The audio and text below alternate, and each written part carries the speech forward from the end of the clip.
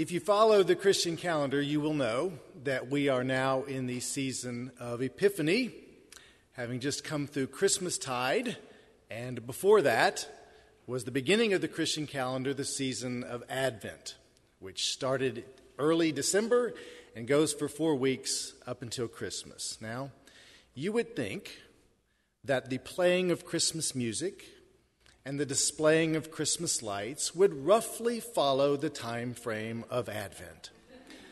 But this is not always so. There is a local radio station here in Lexington that in years past has always played 24 hours a day Christmas music from Thanksgiving to Christmas. This year I noticed that this station played 24 hours a day Christmas music starting the day after Halloween. I suppose the thought was 1 month of Christmas music is great. 2 months has got to be even better.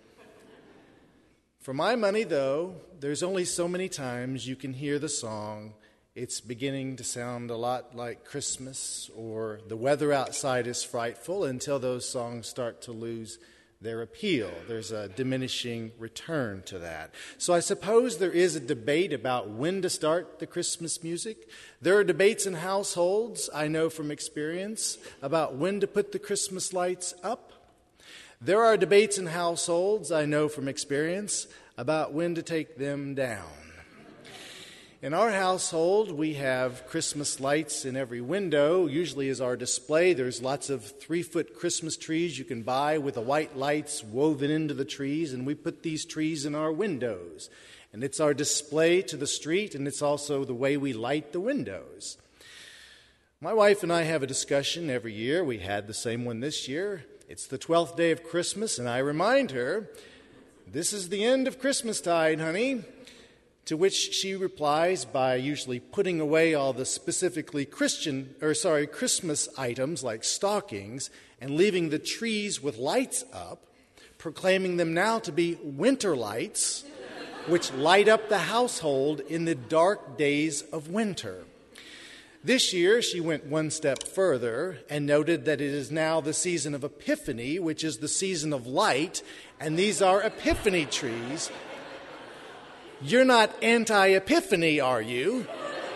And she had me there, and I wasn't going to, and I'm not anti-Epiphany at all. Long story short, there are still winter/Epiphany lights in our house, and you can see them if you drive by our neighborhoods. But I suppose it's only natural to want to hang on to the Christmas season as long as you can. I hate taking the displays down myself. Those hymns we sing at Christmas are so wonderful. The themes we get to reflect on at Christmas, the themes of peace, Jesus as the Prince of Peace, the theme of joy, joy to the world, the Lord has come. I want to keep those all year round, not just for Christmas. And it's gotten me to thinking these past few weeks about what the core of Christian peace is and what the core of Christian joy is, because I want these things all year round, not just at Christmas time. So, beginning with peace. I think you'll find that the world has 2 broad strategies to find peace. The first is you make sure all your desires are achieved. Why do we have stress and anxiety in life? Because the world is not always as we want it to be. So one strategy is just to make sure all your desires are achieved. And how do you do that? Well, you do that by keeping the plates spinning. You keep the plates spinning, man. You make sure you get the job where you're not going to have the financial concerns at all. You make sure the family's always happy. You make sure of it. Your PTA mom and dad of the year every year, you see the kids' problems at school coming before they even come, and you ward them off at the pass. And you don't have to worry about the health issues because you're up at 4 a.m. every day. You're at the gym. You get your hour of cardio in before coming back to cook the big family breakfast every day. I mean, you have it all. You put your head on the pillow at night. You've got peace because all your desires are achieved. Problem, of course, is that this doesn't work. I love this verse from the Psalms. God knows how weak we are. He remembers we are only dust. I love that. The marketers, advertisers may try to convince you that you can have it all. You can have all your desires met. It doesn't work. So the world sometimes gives us a second strategy. Second strategy, just tamp down your desires. Lower your expectations, just kind of numb to everything. Take an impersonal view of life. Whatever the universe decides. I'm just going to get through each day. Someone a few years ago gave me this mug. I don't know if they had a message in mind. I smile every time I see it.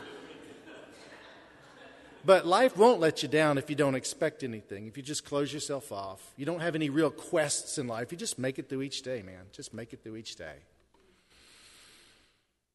But that's not the key to Christian peace, is it?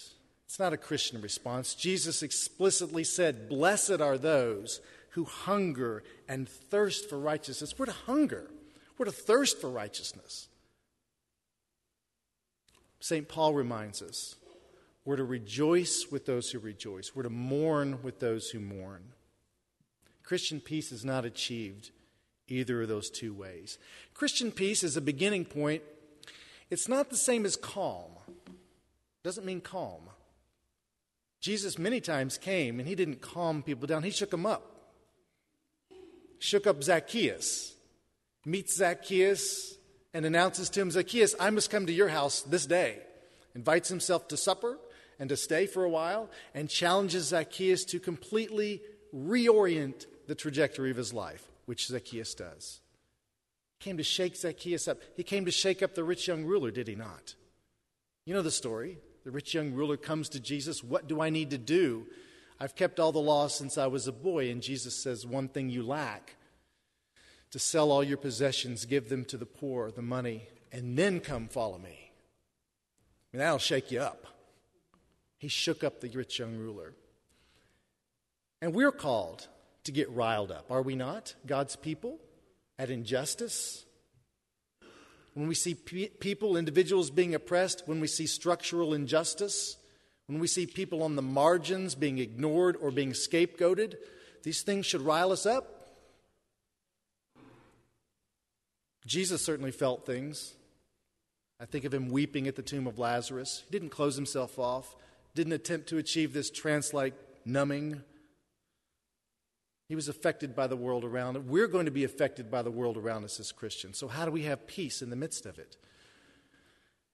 Maybe the beginning point to understanding God's peace is to recognize the opposite of Christian peace. The opposite is hostility, opposition, alienation.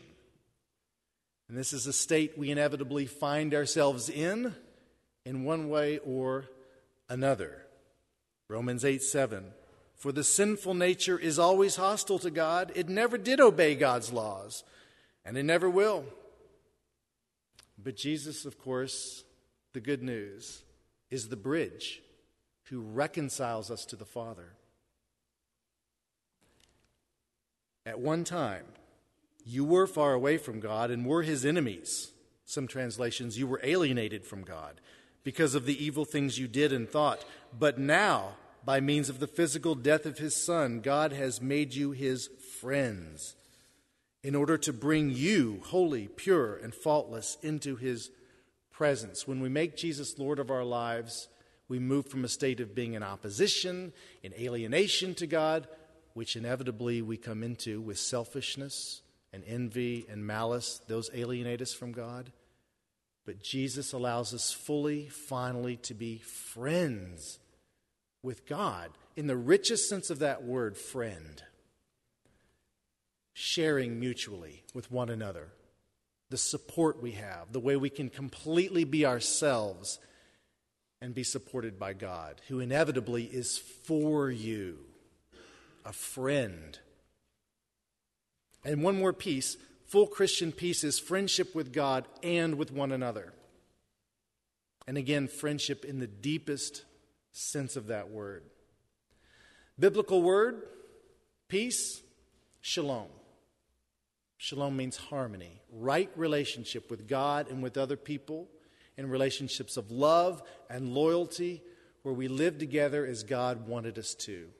in lives of mutual flourishing. That's shalom. Only Jesus can provide true shalom. He's the only one who allows us fully to be reconciled with the Father and fully with one another, where we move past any resentment, any jealousy, any alienation. We have the power to forgive and be forgiven and achieve shalom in life. That is true Christian peace. I experienced an aspect of Christian peace once when I was a teenager. I didn't know it at the time. This was the week I graduated high school. And I'd like to share with you, it's one of the best movie-going experiences I'd ever had. One of the best movie-going experiences I've ever had. I graduated high school, and a bunch of my buddies and I wanted to do something together. It was kind of one of our last times together. We kind of knew it. We were going our separate ways. We wanted to see a movie. We went to the theater. The only movie that was showing at the time was a movie called Mannequin. I don't know if anybody has seen the movie Mannequin from the 1980s. We saw it that day. Mannequin is a story about a mannequin, a female mannequin in a department store display window. People walk by the busy city street every day and they look at this mannequin in the department store window. Well, as it happens, this mannequin comes to life every night and spends her nights rearranging the display window of this department store. One of the protagonists of the movie was a young man who got a job as a night watchman at this department store and saw this young lady rearranging the display windows every night and assumed she works for the department store. Well, the two of them struck up a friendship and then later a romance. About 2/3 of the way through the movie, the young man discovered that his new girlfriend was, in fact, a mannequin. And this caused some problems for them as a couple. See, that was the big plot twist right there. But by the end of the movie, all was resolved, and the two went off to live happily ever after, or so we were led to believe. Now, you might be thinking to yourself, that is the most ridiculous excuse for a movie plot I have ever heard. And if you're thinking that to yourself, let me just say you're not wrong. It was ridiculous. But I never said it was one of the best movies I'd ever seen. I said it was one of the best movie-going experiences I'd ever had. Because we were at the long end of a relationship that we had had with each other through high school, through junior high, through elementary even, most of us, where there was love and loyalty, and we tasted shalom. There's a proverb that speaks to the point I'm trying to make. It's a great proverb. Proverbs 17:1, better a dry crust of bread in peace than a feast amid strife. Let me sit with that verse for a while. You know, the greatest feast in the world, the Thanksgiving spread, your favorite food, the whole works. You're in the middle of a family fight where you're feeling an opposition and alienated from the people next to you. It's not an enjoyable experience. It doesn't matter what the food is. By contrast, you get a young married couple. They're poor as dirt, but they're in love. And they're having spaghetti out of a jar for the 5th night in a row because they can't afford anything else. And to them, it's the greatest meal in the world because there's such harmony in their relationship. True Christian peace is harmony, full rightness of relationship with God and with other people. When you have that, it doesn't matter the circumstances. There is available to us a profound peace that passes all understanding. The remarkable statement Jesus made to his disciples, captured in John 14, it's on the screen. Jesus said, "Peace I leave with you, my peace I give you. I do not give to you as the world gives. Do not let your hearts be troubled and do not be afraid." What's remarkable about this passage is that it comes in the extended dialogue Jesus has with his disciples that ends with him going to the Garden of Gethsemane. The guy's on his way to the crucifixion, and he's saying, "My peace I leave with you." Jesus has peace because his relationship with the Father is fully right. And if your relationship with the Father and with other people is fully right, you have Christian peace, shalom. whatever the circumstances. And then there's joy. Joy to the world. The Lord has come. We sing at Christmas. Joy, we know, is not the same as happiness. You've heard this adage probably that happiness depends on happenings. It depends on your circumstances. Things go well for you today, you're happy about it. Things don't go well, you're not happy. My first year in Little League, I got put on the team and we were league champions. I mean, we were unstoppable. I remember after about every game, I was happy. The next year, I got put on one of those teams that goes 1-13. Couldn't beat anybody. After every game, I was not happy. And so it continues in life. But joy is deeper than that. Joy is enduring. What's the source of joy, particularly Christian joy? Well, let me get back to the parable of the stewards. Some of you may be thinking, the sermon's about over. I'm glad he's finally going to look at the scripture reading. This is typical philosopher. 2 stewards are faithful with what they've been entrusted with. They put their talents to use and they bear fruit. And the master's response to them is exactly the same each time. He says to them, "Well done, my good and faithful servant. You have been faithful over a little. I will set you over much. Enter into the joy of your master." Now, on the surface, that's odd wording. Normally, if someone does a really good job, you reward them with some external thing they can enjoy. You give them a bonus in their paycheck, or you give them a gift certificate to eat, or a mug, or something external that they can enjoy. That's not what's done here. The only thing that's given is further opportunity to serve. Well done. Now, you'll be entrusted with more to steward. And then the proclamation, now, enter into the joy of your master. There's a clear link here between Christian joy and faithful stewardship. At Christmas, we celebrate Jesus coming and bringing joy. Jesus comes to earth and he begins to establish his kingdom, transforming the world, and each of us get invited to join with Jesus in some unique way, according to our unique gifts, in building his kingdom with him.